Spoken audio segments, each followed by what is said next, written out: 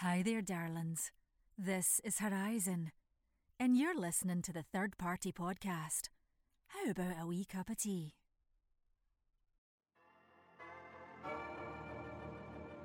Oh no, there's another squad attacking.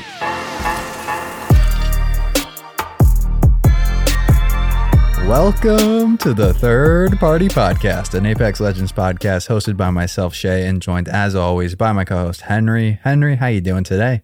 I'm doing fantastic. This episode is one I've been looking forward to for probably 6 months since we had Daniel on the last time, and I can't wait to show everybody what we talked about. Yeah, today we're going to be speaking with some of the most influential developers on Apex Legends, a live balance designer, and the lead game designer himself. This is going to be a really fun conversation around most of the legends, as well as some weapons discussion and some thoughts on the game, both competitively and in public lobbies coming from John, which is really, really cool to hear. Before we do any of that though, make sure you join us on our Discord to chat Apex, the Third Party, find squad mates, links in the description for that one. Also follow us on Twitch at Third Party Pod. New stream schedule just to work around school. We're streaming Mondays and Wednesdays, 5 p.m. to 7 p.m. PST. Would love for you to come say hi and join us on our journey to partner. The stream has blown us away with how fun it's been. I hope to see you all there. It's been a blast. If you'd like to help continue the Third Party Podcast and the community that we've grown, please consider supporting us on Patreon. We have an awesome channel on Discord that Shay and I participate in on a daily basis. And with your pledge, you can receive up to 4 bonus episodes per month, exclusive behind-the-scenes content, replica weapons signed by yours truly, and much, much more. Last week, our patrons received an awesome breakdown of the Bocek bow, and this Saturday, they will be receiving the shockingly highly demanded Mastering of the Legends for crypto. I cannot believe how demanded it was still. We've said it like a billion times now. Remarkable. With that, though, let's dive into the news. First piece of news, we have some weapon changes. A hot patch came out for Apex Legends. We talked about it briefly in the interview, but we're just going to give you guys the breakdown in case you want to know the exact numbers and hear a little bit of thoughts. We have some Spitfire adjustments. The per bullet damage was decreased from 19 to 18, and the purple/gold mag size was reduced from 55 to 50. We also had some Bocek adjustments. The max charge body shot damage was decreased from 70 to 60, and the charge up time increased from 0.54 to 0.56 seconds. The Deadeye's tempo charge up time was increased from 0.32 to 0.38.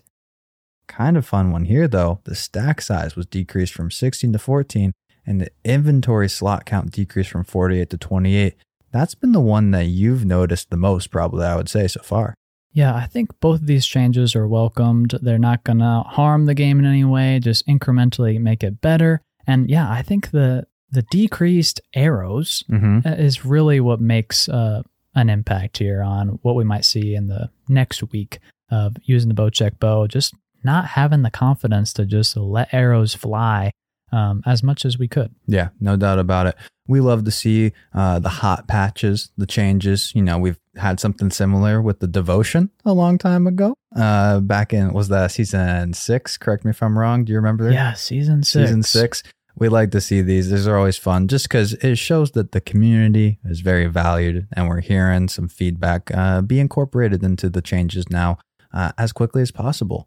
Next piece of news, though, there were some pieces of information from the EA's earning call that we just think are really interesting to share. According to them, quote, player retention off the charts, which we know is something that they value so much over at Respawn, is player retention and getting people in there. And that's important for the health of the game as a whole.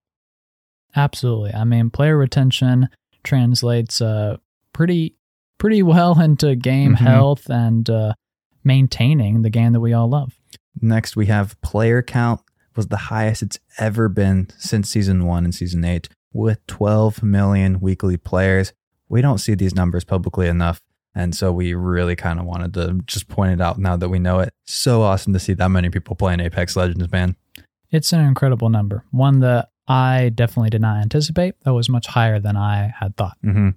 Apex Legends was also the most streamed BR on Twitch last week at 1.2 million hours.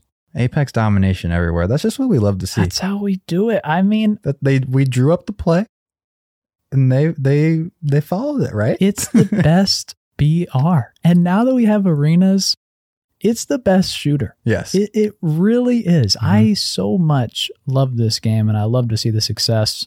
How are you enjoying the season so far? The season is awesome. I'm loving arenas. Such a great switch up. I don't know. I've seen a lot of polls going around like, what are you playing more of? Yeah. Right now I'm playing more arenas. I'm sure it's going to balance back more out, but long term, once ranked is introduced for arenas, I don't know what I'm going to be grinding because I don't think there's going to be enough time for me to do both is all I'm going to say. It'll be a mountain to climb once it gets here. I am Double very pred? similar. Well, you know me. You know me. Oh, man. But yeah, enjoying the season as well. Absolutely. Really, really loving it. I love Valk so far. Mhm. She's such a blast to play, literally. And I think that it's a great start to a season after we had a little bit of a rocky start. Awesome.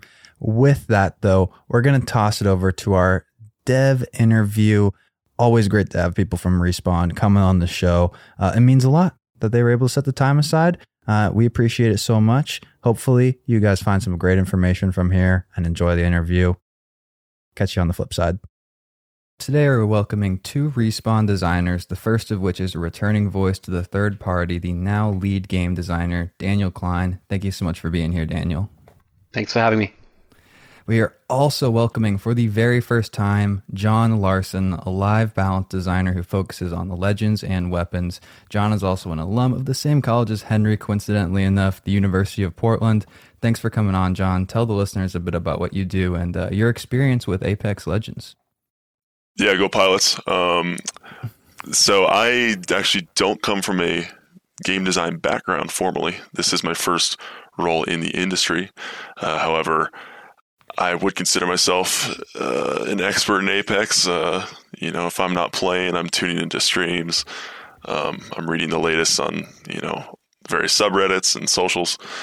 And since day one, I've fallen in love with the game and have vlogged, probably close to like 4,000 hours now.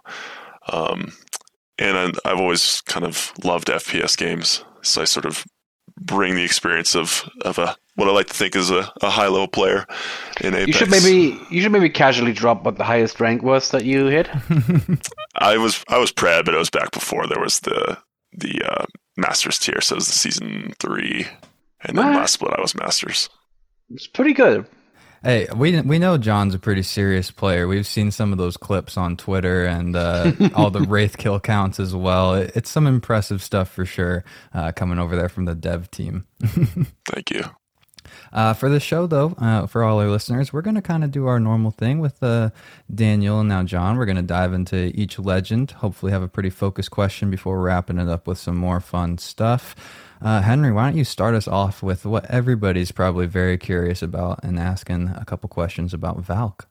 Certainly. So, Daniel, Valk is your legend. She is of your design. And I guess our question is, when did you start working on Valk?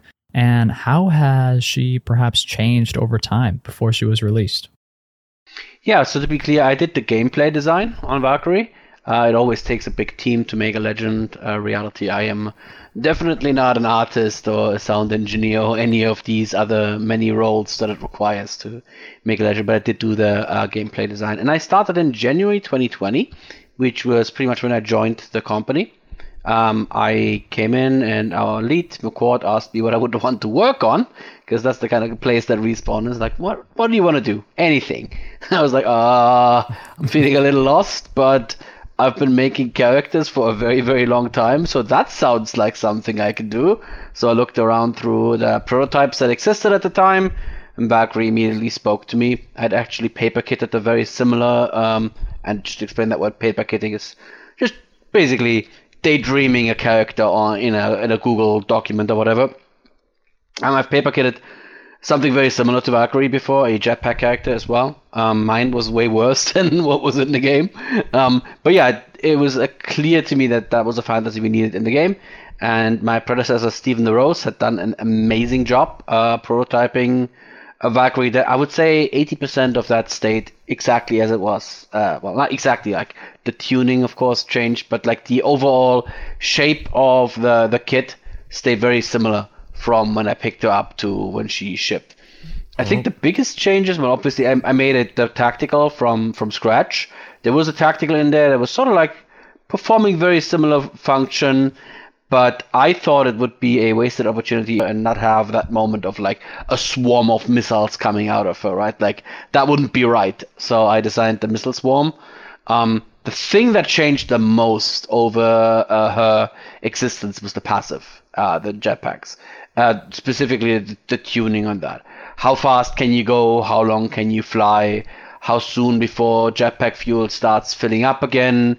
How big is that initial shunt that you get when you turn on the jetpack? We played with a lot of different control methods. There was one where you only flew up if you looked up and flew down if you looked down, sort of like Crypto's drone. And that was just awful because it's really, really hard to try and aim your rockets if you have to look up and down based on where you want to fly as well.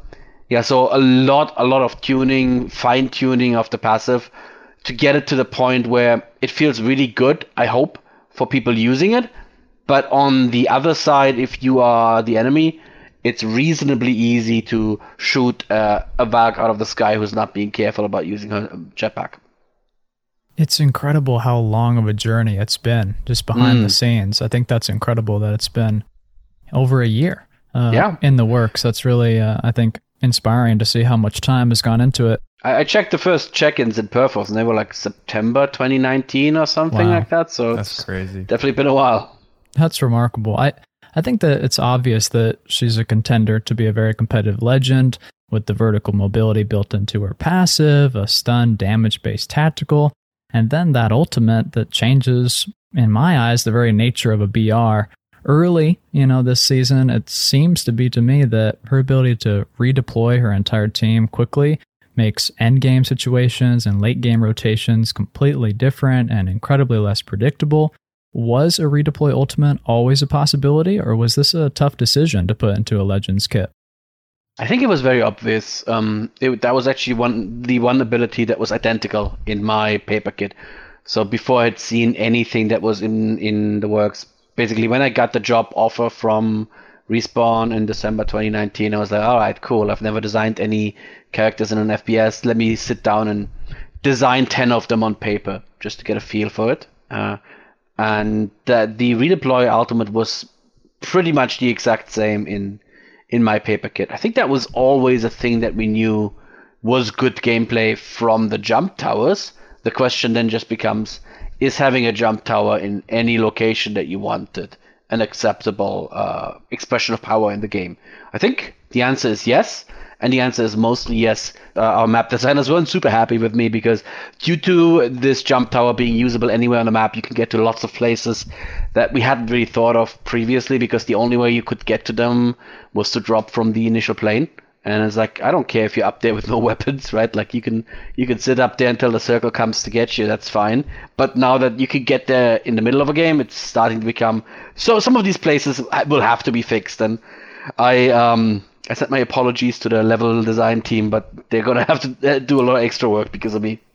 I cannot even imagine what was everybody's perspective. Maybe John can actually answer this. What was your perspective on hearing for the first time, okay, we're going to bring in a character that can fly and redeploy the entire team, coming from maybe that Wraith perspective you were so used to? Yeah, well, I immediately thought about the competitive viability for rotations. Early game, in particular, just opened up so much of the map for teams that dropped edge. And then the jetpack, I was initially terrified, but I think we shipped with a really nice balance of how it can be used effectively.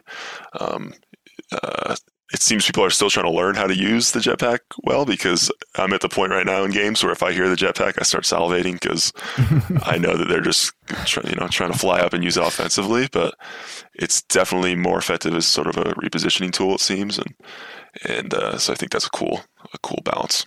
There's definitely been some players that have started to get the hang of it in arenas specifically as the quick little redeploy. It's been very intimidating, I think, to say the least. Let's talk a little bit now and change ways and talk about maybe a Valk competitor in Horizon. Horizon was awesome. She released super strong. Last time you were on the show, Daniel, you kind of explained that was very intentional and that the power of her tactical was ramped up at the last minute before her release.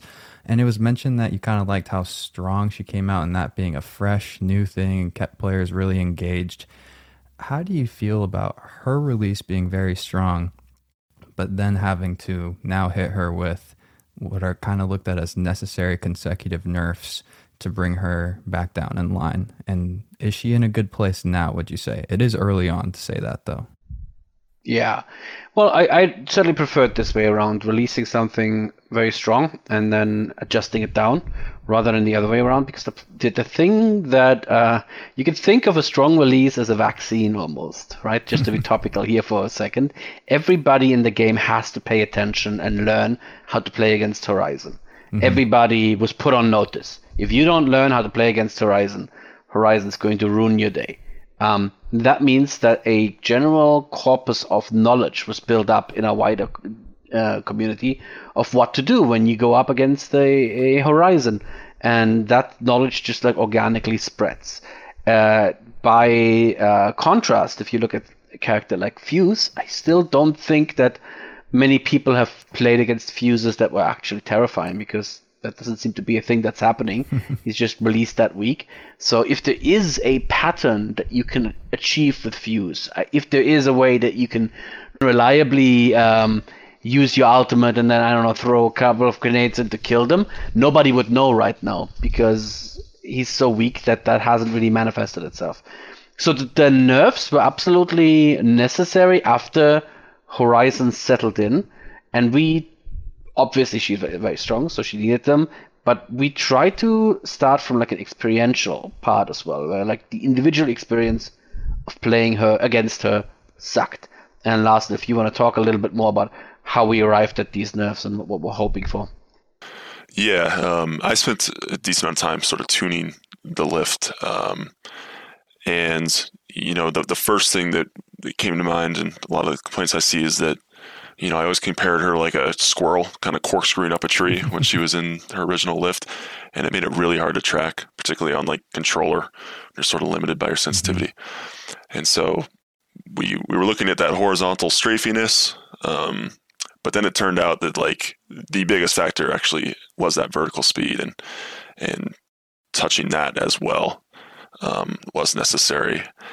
And so now I think there's a little bit more of a conscious decision that has to be made as a Horizon player, where instead of just throwing it down and immediately, corkscrewing your joystick and ripping the battery, you have to think twice about sort of placement and timing, which I think creates just a more dynamic character that kind of forces you to think a little bit more. So I think with Horizon, we'll see how it shakes out.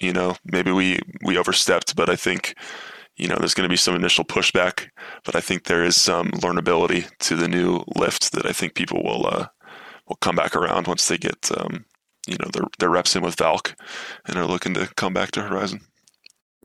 I think that's a general good pattern. Whenever you see an ability just being used whenever with little thought, that means there's an opportunity to make it better. Sid Meier famously said that games are a series of interesting decisions, right? Like if the decision is always just do it, then that's not very interesting, right? That's sort of like how I attacked Octane Stim as well, right? Like it was like previously, obviously, you just press that button, press it whenever. Now I'm hoping that you sometimes go like, oh God, I'm at 50% health. Can I afford to lose another 20? I like that balancing a lot, yeah. Danny already brought him up, but Fusey was an incredibly ambitious legend in our opinion. An explosive enthusiast, had us very excited because of how different his kit would be, but it also made us very nervous because going against a legend whose entire kit was based around blowing you up would be quite frustrating. Fused didn't really have a strong release like Horizon, but in Season 8, we still had a really successful season, Did you learn anything from Fuse's release state, or would you like to speak to perhaps Fuse's future? Yeah, I think we learned some very important things in our post-mortem on Fuse in terms of what kinds of prototypes we can greenlight and what we need to do to make sure that we set a designer up for success. So I think one of the big problems that we have in design is that abilities should not be the primary thing that kills you in Apex ever. I've talked about this 100 times before. I always say Apex is a gun game first, and the abilities create the context in which you play the gun game. That combined with the explosions expert, that just that doesn't work, right? So we basically, when we said yes to the designer who did a great job given the really poor situation he was put in, when we said yes, make this character who's an explosions expert in a game where his abilities can't do meaningful damage, we'd already set that person up for failure. I think that's the biggest thing that we learned from that. Now, I think there are ways that explosion can express itself as a power that isn't necessarily just kill you, right? Like the little knuckle cluster explosions don't do that much damage unless you stay in them the whole time. But I think there are ways you can express the power of explosions without killing someone, but they're not the obvious ways, and players want the obvious thing. So we'll have to figure out what to do about old Fusey, as you say, but right now he just can't have the power that his fantasy screams for, which is throw an explosive in their face and kill them. That's just never going to be a thing. Yeah, I think fair enough. You're in such a tough situation when you mess around with explosives, and it seems like now that's really being realized. John, as kind of maybe someone working on that balancing side, is there something that jumps out to you where you're like, hey, let's maybe try something like this to bring up that pick rate potentially and in turn that win rate? I've always thought that, Legends that struggle in terms of pick rate. I always kind of look at ways that we can safely add some sort of selfish power. With Fuse, I think it's tricky from like a readability perspective of just, I've thought like, can he take some sort of immunity or reduce damage from grenades in general? Is that something that we could look into? Is that worth exploring? But it's tricky. I think that would move the needle a bit, but like as Daniel mentions, just like at a base level, it's kind of tricky given the explosives expert and trying to tune values around that when it comes to like a damage and balance in that way. So I don't know, work in progress. Fair enough. Let's talk Rampart for a second here. We really like Rampart at the third party. We think she's in an incredibly fun state. The change to allow her amped covers to have that 45 base health, and then while building faster, that was a game changer in our opinion.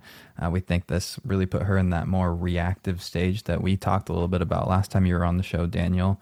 Despite that strong tactical, though, the ultimate LMG that has the highest DPS in the game and a passive that amplifies the Spitfire and amongst other LMGs, but more so that Spitfire right now, she remains an unpopular legend from our perspective. Yeah. Could you speak to maybe how playstyle and power interact in your balancing decisions and how that might affect how you interpret those numbers when looking at maybe someone like Rampart that's a defensive legend that might not be as easily appealing as those movement legends? Yeah, that's you hit it on the head. Playstyle and power, particularly when the popular playstyle isn't aligned with the powerful playstyle. When the thing that is actually powerful, let's say about Rampart, is very, very cautiously creeping up to the edge of an encounter and setting up a nest and then holding that nest or holding a door or holding a choke point. Whereas what's actually fun is running in and, with 2 gold Spitfires and just emptying your magazines into the enemy, which you could do, but it's not the most powerful way to play.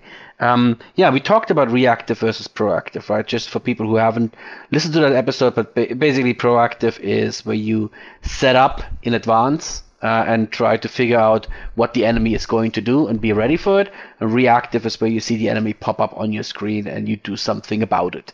And Rampart is probably one of the worst reactive legends because everything she does is on such long timers, right? There's so much delay baked in, specifically because we wanted her to be a strong proactive legend. I think the way forward there is to realize that this is a spectrum and that you can like cautiously edge your way over closer to the middle of the spectrum without turning a proactive legend into a reactive legend. And there's stuff coming down the pipe, but nothing to talk about right now. It's a little bit farther in the future. Fair enough. And there's kind of on that note, like, I guess both of treading carefully around like unrealized power when it's not the popular playstyle. I mean, I think Caustic was the first example of that as a defensive legend who, we started to see him used in comp, and he gained a lot of steam very quickly, and we got to the point where, when you saw really good teams running with a good Caustic, it was very devastating. And so with Rampart, when we're thinking about like where we would sort of look to help her out, I don't think we would, like, the walls are in a great spot, I think, with the latest changes, but I think there's a lot of pain points surrounding the ultimate. And I think we're already seeing something that's really cool. It's actually even shown in our data already, is a game mode that I think caters to her really well in arenas. She's able to proactively set up, knowing where the ring's going to pull, and have success in that game mode. And that's something that's been cool to see so far, is a unique meta developing in arenas versus the BR. Totally. Absolutely. Shay and I both enjoy playing some Rampart in arenas, and I think I agree. The tactical's in a really wonderful space. Switching gears to Crypto. So much power is packed into his drone, but still a little bit similar to Rampart, he suffers from a bit of a low pick rate and low popularity. We've heard, John, you talk about maybe a potential rework in the future. What might that look like for a drone legend? So I think a lot of people, I guess a lot of people who play FPS games in general, I would say, and I'm just making a broad sweeping stroke here, it's not like the most cerebral player. Like, I just like to shoot people, I just like to shoot people in the head. And Crypto, I have much too low of an IQ to play Crypto to his max potential. But so for your average player, I think to sort of ease that barrier of entry, you could definitely look towards like streamlining the interaction between playing as Crypto and playing as the drone. It's a little clunky, and you're either, if you're playing the drone really well and you enjoy that way of playing the game, your squad moves on and you're 200 meters away and you're playing catch up now. So it's easing those points of friction, I think, is the spot to be looking there. Yeah, I think the cerebral there is exactly what the problem is, right? Like there's so much power in his kit, but it's not power that anybody appreciates, and it's not power that anybody wants to unlock, because the things you have to do to unlock the power are like control your drone and place it somewhere in a nearby choke point, and then wait 2 minutes to see if a squad wanders by, and if so, now congratulations, you can ambush them, right? Like, the most that people want to do in the drone is EMP the enemy, right? Like, that's kind of like why they want to be in the drone.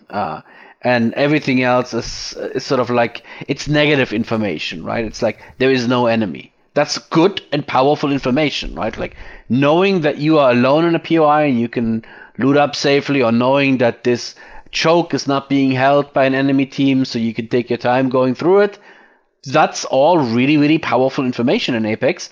But because it's negative information, it's the absence of the exciting element, which is the enemy player, it doesn't feel good to get it. Even though you just helped your team win, you're like, but this is boring. I'd rather shoot someone in the head. Yeah, I definitely hear that. I think that the tough thing about Crypto is, yes, it takes a lot of thought and kind of that passive playing and thinking, but it's so much to put every single ability into that drone that if he doesn't have the drone out, or if that drone gets destroyed, Crypto's 40 seconds without any ability, and that can just be such a painful loss. Yeah, absolutely. Yeah, I think I just want to make this clear. Like, that's the cerebral game style that we've described here. There are people who absolutely love this, and I will not take that away from them. Right? So everything that we do, once again, to Crypto, it's the same thing. How we talked about Rampart being on a spectrum between proactive and reactive, and right now she's like very extremely deep down the proactive end. We've nudged her a little bit. We'll continue to nudge her. It's the same with Crypto on a spectrum between cerebral and visceral, right? Like where we will nudge him a little bit toward the here's a thing you could do in combat, or here's a thing you could do super quickly without necessarily needing to become the drone, whatever that's going to be. But he will still probably end up being the most cerebral character in the game, and that's fine. Niches are good. People should have these niche characters where it's like, no, I know nobody likes Crypto, but I am a Crypto main. I have, 1,000 kills on Crypto, and I can feel really proud that I understand how to play this unloved legend better than anybody else. Now, it's much nicer to have these niche characters in a game with like 40 plus characters, not in a game like ours with 16 characters, because 1 in 16, or arguably 2 or 3 in 16 characters being a niche character, at that point you're talking about, well, that's about a fifth of the game. That's not so good, right? Totally. But Daniel, I thought we balanced around having every legend at a 6% always pick rate. always optimal pick rate, precisely 50% encounter win rate, or I will lose my job. That's the only thing that matters. Yeah. Oh man, That's strict. we could go down a rabbit hole there. Let's see. Numbers are fake, is all I'm gonna say. Okay. That's interesting to hear. Numbers are made up. Well, I've never seen a 3. Speaking of the numbers, we always like to hear and revisit it when you're on the show. We'd love to hear where Mirage is at in terms of the pick rate and win rate. Just like the fact that he went from where he started at, season 4, and now, last time we talked, you said he was middle of the pack, kind of like the optimal. Hey, let's balance and try and get someone at Mirage's, pick rate and win rate. How's he doing right about now, though? Pretty much unchanged. Like his pick rate is in the lower bucket, right? Mm-hmm. Just because right now our pick rates are dominated by the top outliers, right? Like you have a really, really big chunk of pick rate right now belongs to Valkyrie, obviously. Yeah. The Sky, if you want, belongs to her. And then below that you have the likes of Horizon, Octane, Bloodhound, Horizon. Not so much anymore. Horizon we brought down quite a bit with the nerfs, but like Octane and Bloodhound and Wraith are still a huge chunk of the pickers. But then like, if you visualize it as like there's the field of like the other legends, he is the solid middle of that field, so middle to high middle of that field. So I would still stand by what I said last time. Mirage currently is in a place where he's expressing appropriate power at all levels and also all modes, as it turns out, because it's looking very similar arenas, very smack dab in the middle of the pack. Obviously, arenas data is hilariously fresh. You can't really take any lessons away from that yet. Give that another 2 or 3 weeks before we can say anything at all. But like the very, very early look, he's sitting in the middle of the pack and in a place that makes me pretty happy. Right about 50% in arenas right now. Mirage, I think, it's hilarious, the sort of feedback I see and on comments and people DMing me or whatever, ranging from like Mirage is one of the worst legends in the game, like do all these ridiculous buffs, to Mirage is bamboozling me left and right. Like it's gotten to the point of ridiculousness, and so seeing that, I think, is indicative that like we're somewhere in the middle there. Yeah. And that's okay. I think adding like audio to the latest to his ultimate has been awesome. I love exactly where he's at. I don't think me too. We need to touch him for a good bit. Honestly, there's a pattern in Mirage that I really love, which is that it's a mind game between two people that have equal agency in figuring out the mind game if they want to spend their attention on it, right? And that wasn't always the case. It used to be that Mirage couldn't express particularly high skill with his decoys, and it was pretty trivial for the enemy to tell them apart. But now, between the sounds in the footsteps and the mimicking of decoys, you can bamboozle people pretty damn hard. But also as the enemy, you can really pay attention to what does it look like? How does a decoy behave compared to how does the real Mirage behave? And you can learn and get better at picking that out. And then, of course, the ultimate 5,000 IQ move is, once Mirage understands this, how can Mirage players pretend to be decoys by moving just like decoys? That's the best. And I've seen that in games. Yeah, exactly. And that just makes me happy. That just means the game is really working. It's really firing on all cylinders on both sides. Both people have these things that they can do to outsmart the other in a way that isn't just put my mouse cursor over their head and left click. In a very similar vein to the Bamboozler, Octane is in such a fun place right now. We're really happy with the change made this season to make Octane have more speed, but also a more balanced relationship between his tactical and passive. But could you speak to what went into the decision for the Season 8 buff to his ultimate? We were aware that there was the unintentional nerf to the launch pad when double jump was added, making a super jump impossible. But given that Octane was a very popular legend in Season 7, why were resources dedicated to making him even stronger? So it was absolutely unrelated to the double jump. The double jump came in a full season before this behavior changed. The double jump didn't stop the super jumping. The super jumping was stopped because somebody went in and manually stopped the super jumping. And that was a bug fix, right? Like that engineer who worked on that was like, oh, I detected a bug here. This jump pad seems to think it's a cliff edge and it's giving you coyote time, which is this thing that you can, when you walk off a cliff in Apex, you have, I think, 2 or 3 frames after you walk off the cliff to still input a jump, and it jumps as though you press jump at the last possible moment where you were still touching the cliff, right? We call that coyote time for obvious reasons. You don't fall until you start looking down. And unfortunately, the way that the jump pad was set up, it had coyote time as well. So for 2 or 3 frames after getting catapulted up into the air, you could still input a jump, and it would just add that jump impulse to the jetpack, to the jump pad. And that was always in the game, right? Since the jump pad entered the game, that's always been the case.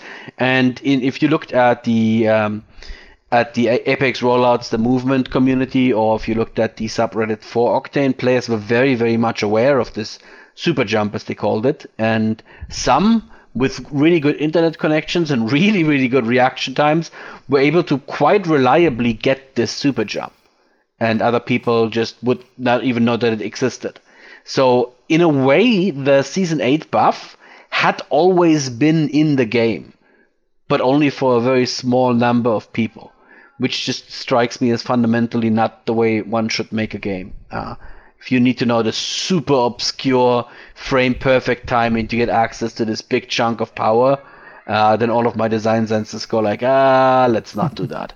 So after an engineer had gone in and just removed super jump, which I kind of would have been okay with if there hadn't already been such a big community that loved it, I then talked to him and was like, can you math out for me what the trajectory is that you would have had with super jump? So the thing that everybody theoretically could have done if they had frame perfect timing, and just use that trajectory for jump pad always. And that ended up being, I think, a pretty good change to jump pad. Because if you think back to before that, particularly if you don't know about super jump, jump pad was basically what jetpack for Valkyrie is right now, right? You go up into the air in a pretty slow and predictable arc, and people can shoot you out of the air very easily. Yeah. I think speaking on the jump pad buff, the biggest thing in sort of shifting him into the meta and actually seeing an Octane and ALGS was that horizontal distance, that option. And when I first play tested it, I hit the low jump and I was like, holy, this is crazy. Like, this is now like, it could be a legit team rotational tool. And I was looking at the pick rate and I was like, this could be a little scary, but you know what? If you told me in Season 0 that Octane could be, or Season 1, that Octane could be used competitively, like, let's see it happen, you know, right? My mind's still blown that that's the case, honestly. Yeah, and we can always correct that back. And so that's the reason, too, with the follow-up nerf, we're thinking, people are like, oh, well, the issue isn't, the stim, it's the jump pad. It's like, well, yeah, but like also it's what's allowing him to be competitive in high level lobbies, like let's let that play out for a bit, and there's an opportunity to make the stim require some more brain cells. Like, let's look there first. I love it. And also, let me just end real quick with this. While the stim clearly wasn't the problem in terms of like how powerful Octane was, I still think it was the right thing to hit in Legacy, just because jump pads add fun to everyone. If Octane is the most picked legend, and that means there's just jump pads all over the map, great. Everybody gets to have more fun. Yep, I think that's a really cool perspective to have on, like, well, this guy's powerful, but a lot of people are enjoying it, and that's kind of what the game's about in the end, is people having a good time and having fun. Let's talk Pathfinder though. Pathfinder is, for some people, a sensitive subject all the time, and we think he's in a pretty solid state in terms of power. The grapple feels awesome, enjoyable to play. It stings a little bit that ability to scan the beacons was given to other legends, and that some of them can do it a bit better than him still. But for now, the ability to receive that zip line for every scan of the survey beacon is really cool for rotations. Now you got Valk coming in though, and that might be someone that competes with that rotational ability. It seems for a lot of people that Pathfinder's had a bit of a target on his back with direct and indirect nerfs. Most recently, that double jump for Octane, Horizon, and Valk being introduced in the game.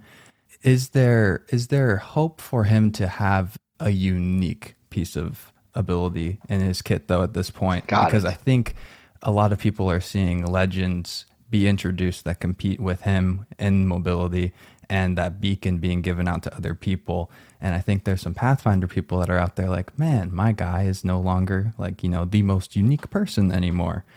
What goes into maybe that uniqueness going into a Legends kit and kind of being taken away at points in time?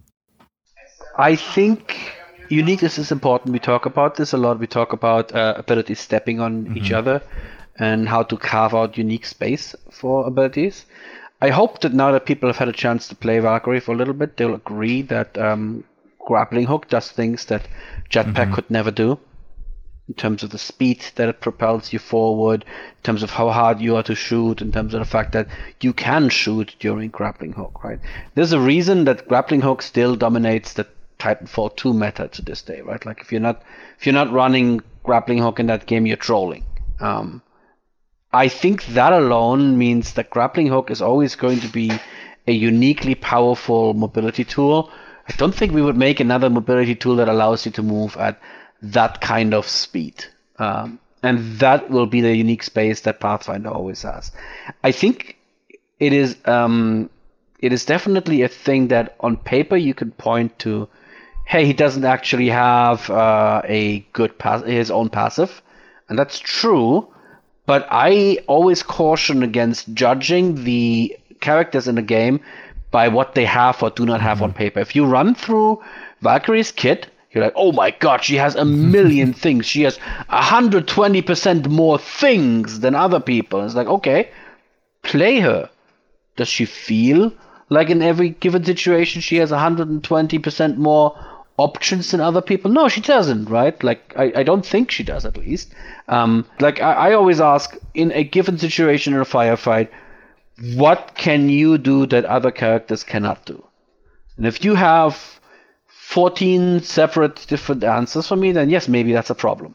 If it's still just, oh, maybe I can throw my tactical at them, or maybe I can use my passive to run away, but hey, I can't use my tactical in these situations, and if I use my passive poorly, they will shoot me out of the air and I can shoot back. And all of a sudden it's like, yeah, you have two options there, right? You basically have two activated abilities available to you, but the realistic options that you have are quite different, right? Just because you can't always use what's available. So for Pathfinder, the thing that people like to talk about, and I'll just address it real quick, is yes, he should have a passive. He currently de facto does not have a passive, right? Like the fact that your maximum cooldown on your ultimate goes down every time you scan a survey beacon. That's like we're giving you a lollipop so you don't feel too bad about not having a passive. That's not a passive. It's just not the most important thing, right? Pathfinder has a really, really healthy pick rate, really healthy a very healthy pick rate, very healthy win rate. He is in a good place, and I think experientially, just because of the depth of grappling hook, just mastery there.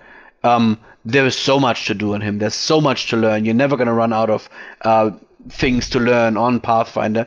And the fact that he doesn't have a passive, it's not the most elegant thing. And as a game designer, I'm like, oh, this sucks. Everybody else has this unique piece of gameplay that he doesn't have. But it's like, is that the end of the world? No. It's a perfectly well-rounded character that is very powerful in the game and does appropriate things. Eventually, we'll come back around and give him a passive, I'm sure. But it's like priority number 40 or 50. So on my stack of priorities right now. That's definitely some good reassurance for Pathy. But let's take a quick break from the legends and talk weapons for a second, a few in particular. The bow.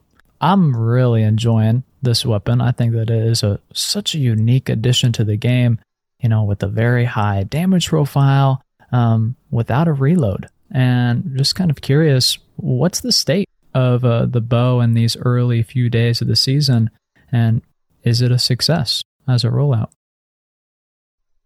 Yeah, so the bow has been in development for a very long time. Since when I was first hired back 6+ months ago, I'm pretty sure it was already in development long before then.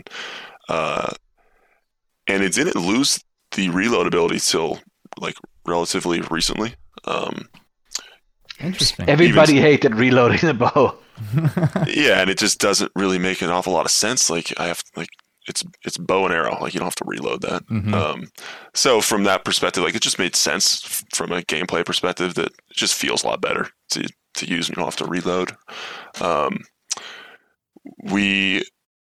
it went through a lot of sort of like final tunings, and even in the last UXR with the pros, a lot of feedback was, this thing's very strong.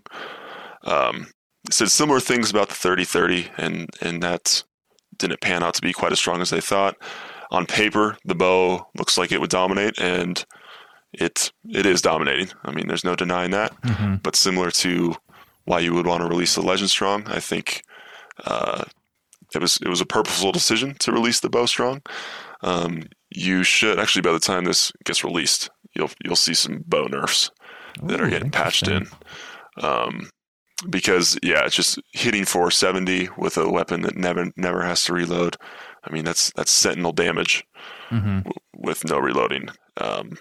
That can be tuned down a bit. So we're turning some dials there. You guys have seen those changes, or will see those changes soon. But yeah, we wanted to encourage bow play and for people to familiarize themselves with the weapon and kind of what scenarios it shines in. So yeah, it's work in progress though as far as balancing goes. I mean, as frustrating as I think it's been for some people, I think it's been really cool to actually see a bow and arrow take over a gun-based game. And so having that power actually gave it its time to shine, which has been really, really fun.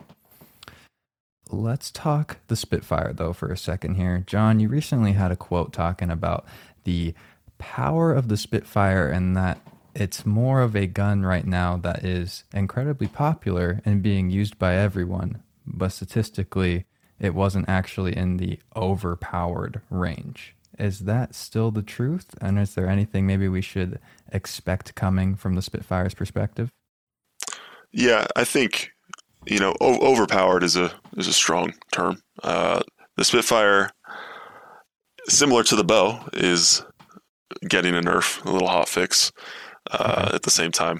And it'll actually be returning its per bullet damage back down to what it was before, when everyone was still sleeping on it. I think people were sleeping on the Spitfire for a very long time. Ever since the recoil adjustments were made to it, it's been slept on. And I do not think, and I still stand by, I don't think that 1 damage increase on a gun with that rate of fire is that significant. I mean, the removal of low profile is big, and it does hit a couple breakpoints with, I think, blue and purple armor. So it's meaningful, but long term, I still think the Spitfire will be pretty dominant for a bit. I think what we want to do in thinking about LMGs and Apex is sort of lean into what an LMG is and how it can how it can handle. Because right now, I think most of the LMGs just feel too much like ARs, but with a bigger mag. And I think that's where a lot of people have the frustration is there's not enough downsides. It shines in too many areas. And kind of there's too much overlap in that AR space. So I think down the line, we're looking at sort of defining LMGs and differentiating them from AR gameplay.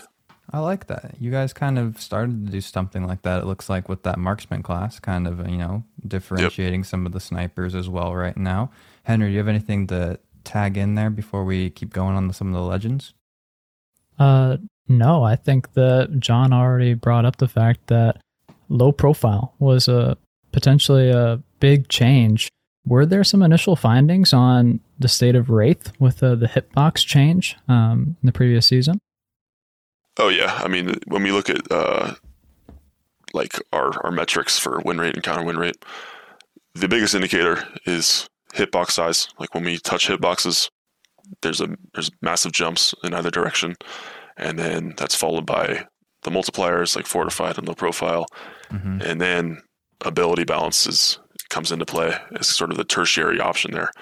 But we did see a drop when we made her hitbox bigger, and consequently we've seen a jump again when we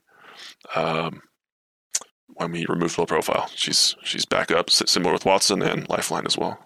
Awesome. Danny, you have anything you want to maybe add in on low profile, or can we keep rolling here? I think removing low profile was correct. I think there will be follow-up to the characters affected because they've all pretty much predictably shot up a little bit. But I think hitboxes are generally the best way to do the power adjustment in a way that doesn't feel obviously bad. I like that. I like that a lot.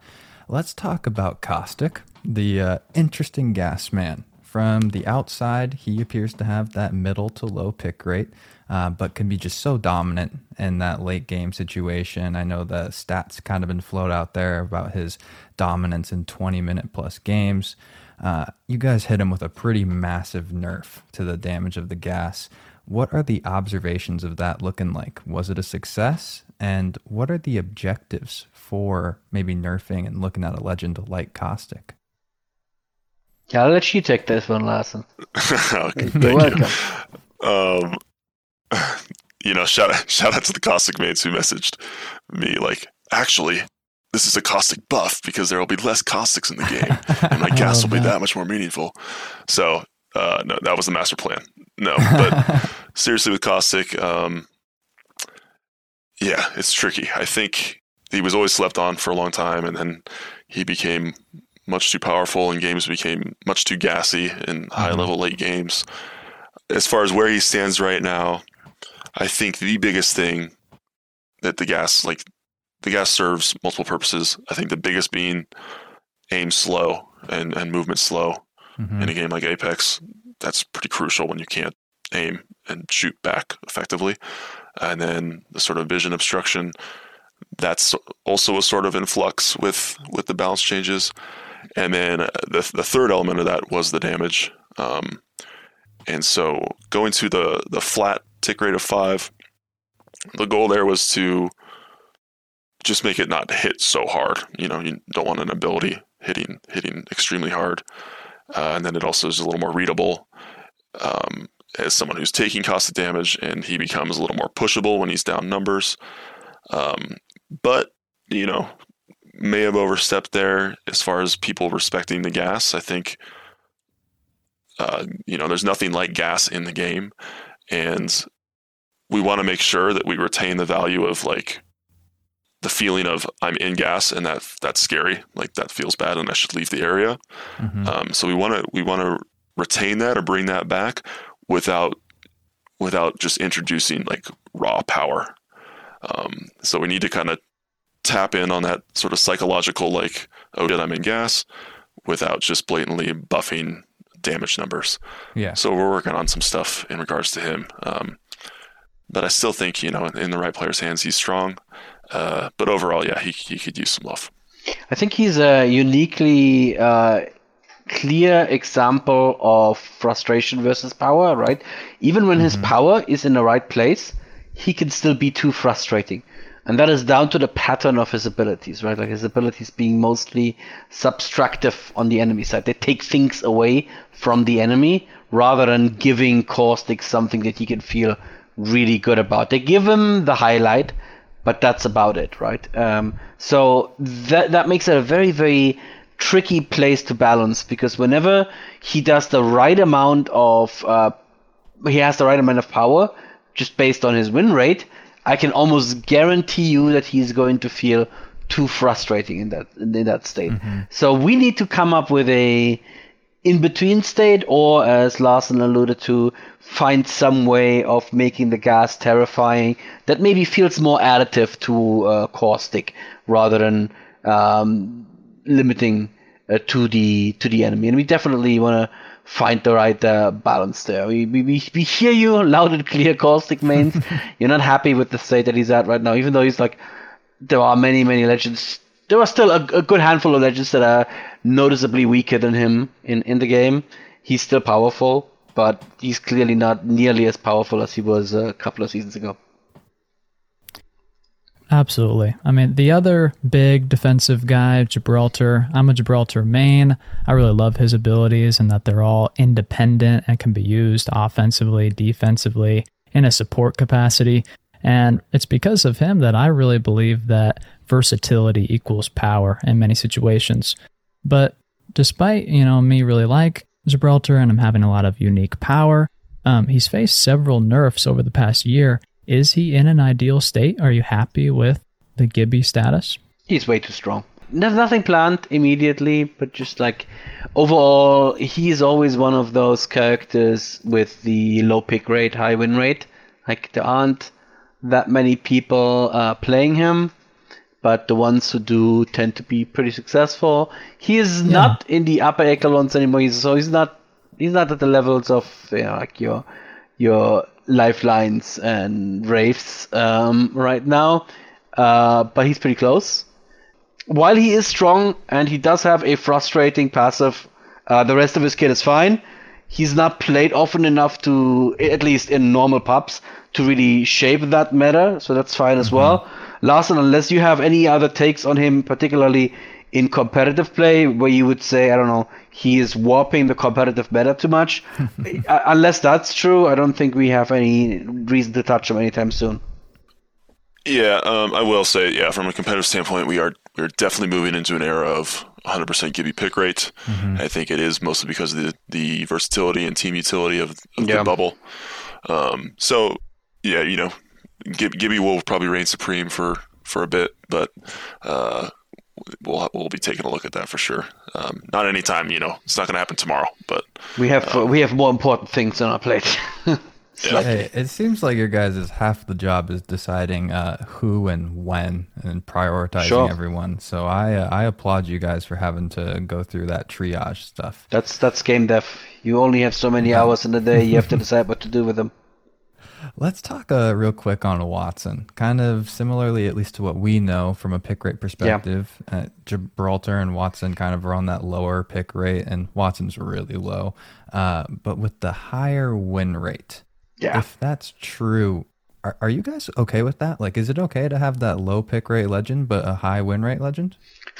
Ask me again after this week's Balance Roundtable meeting, where I'm going to bring that question up. I don't know. Honestly, I don't know. In general, there is something to your question. If nobody plays the legend, then it's sort of more okay for the legend to have a high win rate. And any legend that doesn't have in the moment, in your face power tends to be more acceptable at high win rates. So most of Watson's power, I would say, manifests itself in holding a building and with both her tactical and her ultimate. That is not always even relevant in pubs, and even when it becomes relevant, very often the answer is, okay, so we don't try to push that building, we go somewhere else. And maybe in the long run, going somewhere else is the thing that lost you the game, but you can't attribute the loss to her, right? So that's why it's generally okay for her to sit at the crazy high win rate that she sits at right now. But like I said, ask me again after we have the full team meeting. Whenever the team gets together and talks about that, I will have a better idea how to feel about it.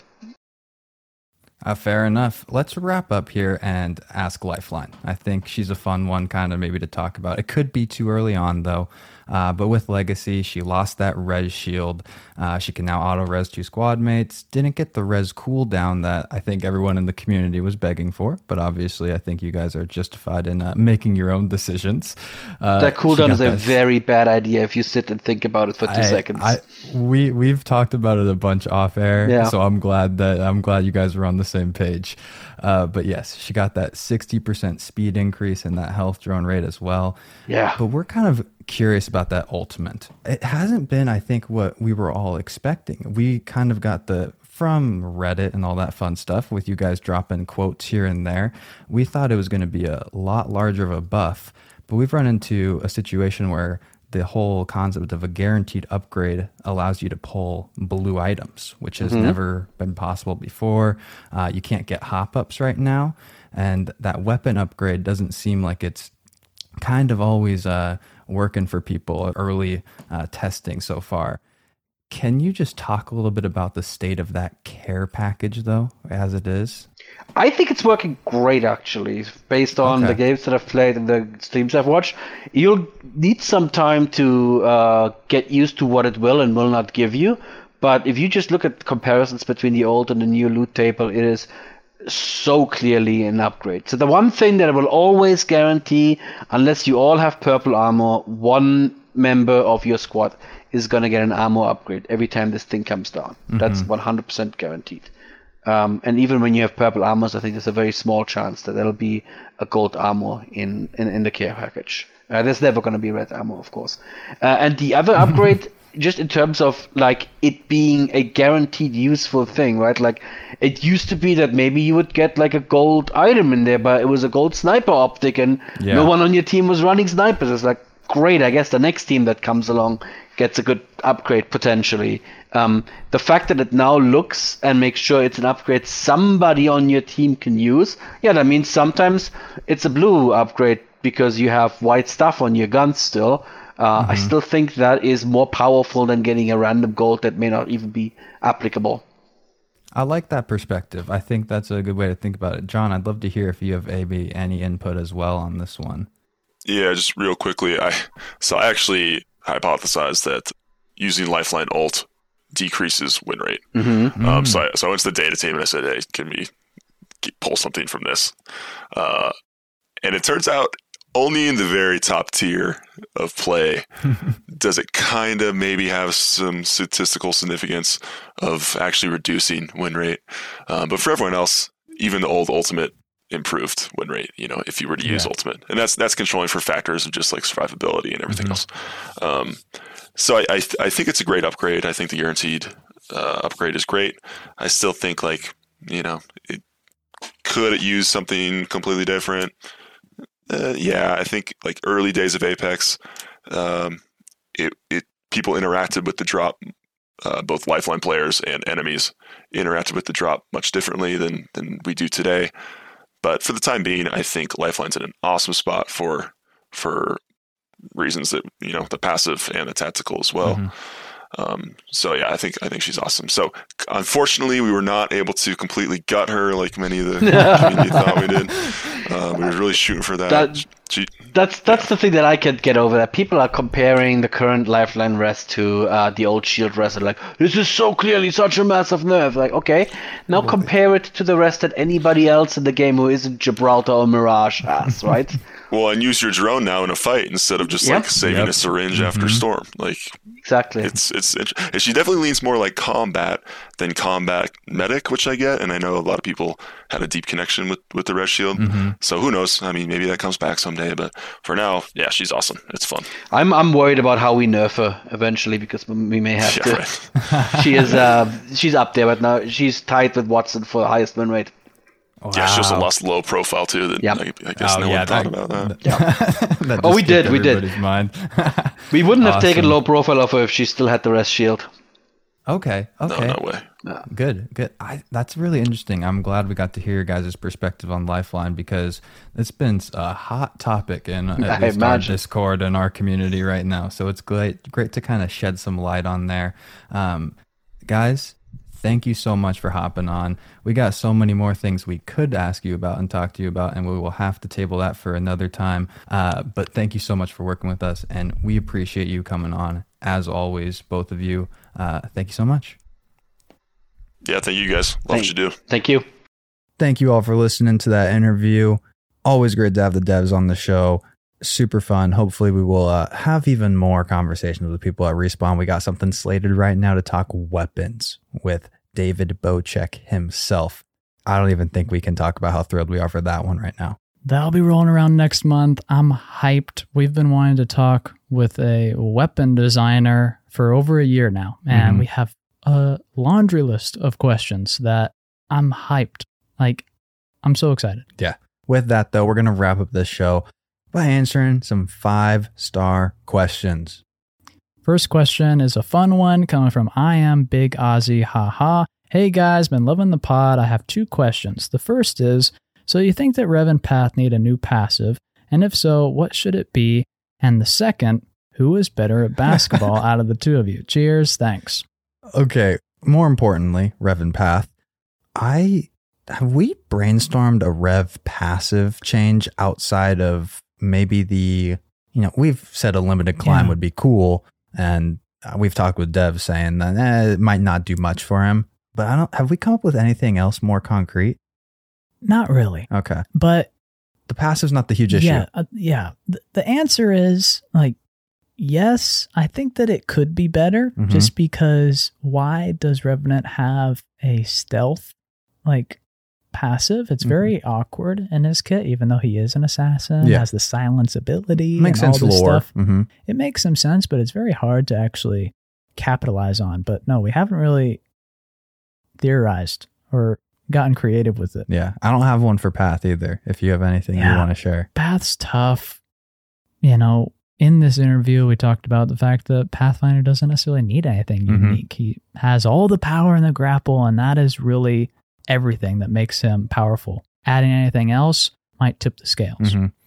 Who's better at basketball, the 2 of you? I'll be honest with you. I've always thought of myself as the better player, considering I went and played college basketball for a little bit. But Henry's jumper has been wet at the park lately. Yeah, don't look at my follow through, but I do sink a couple. Look at the results only. Yeah. Keep your eyes on the rim, all right, and watch it rain. I love it. Next question coming from Tuck and Roll 89. I'm a day 1 Caustic and Lifeline main, and between the lore and strategies they got you covered on everything Apex. What do you think the legends have as a favorite food? Example, I think of Watson chowing down on a chocolate and orange souffle.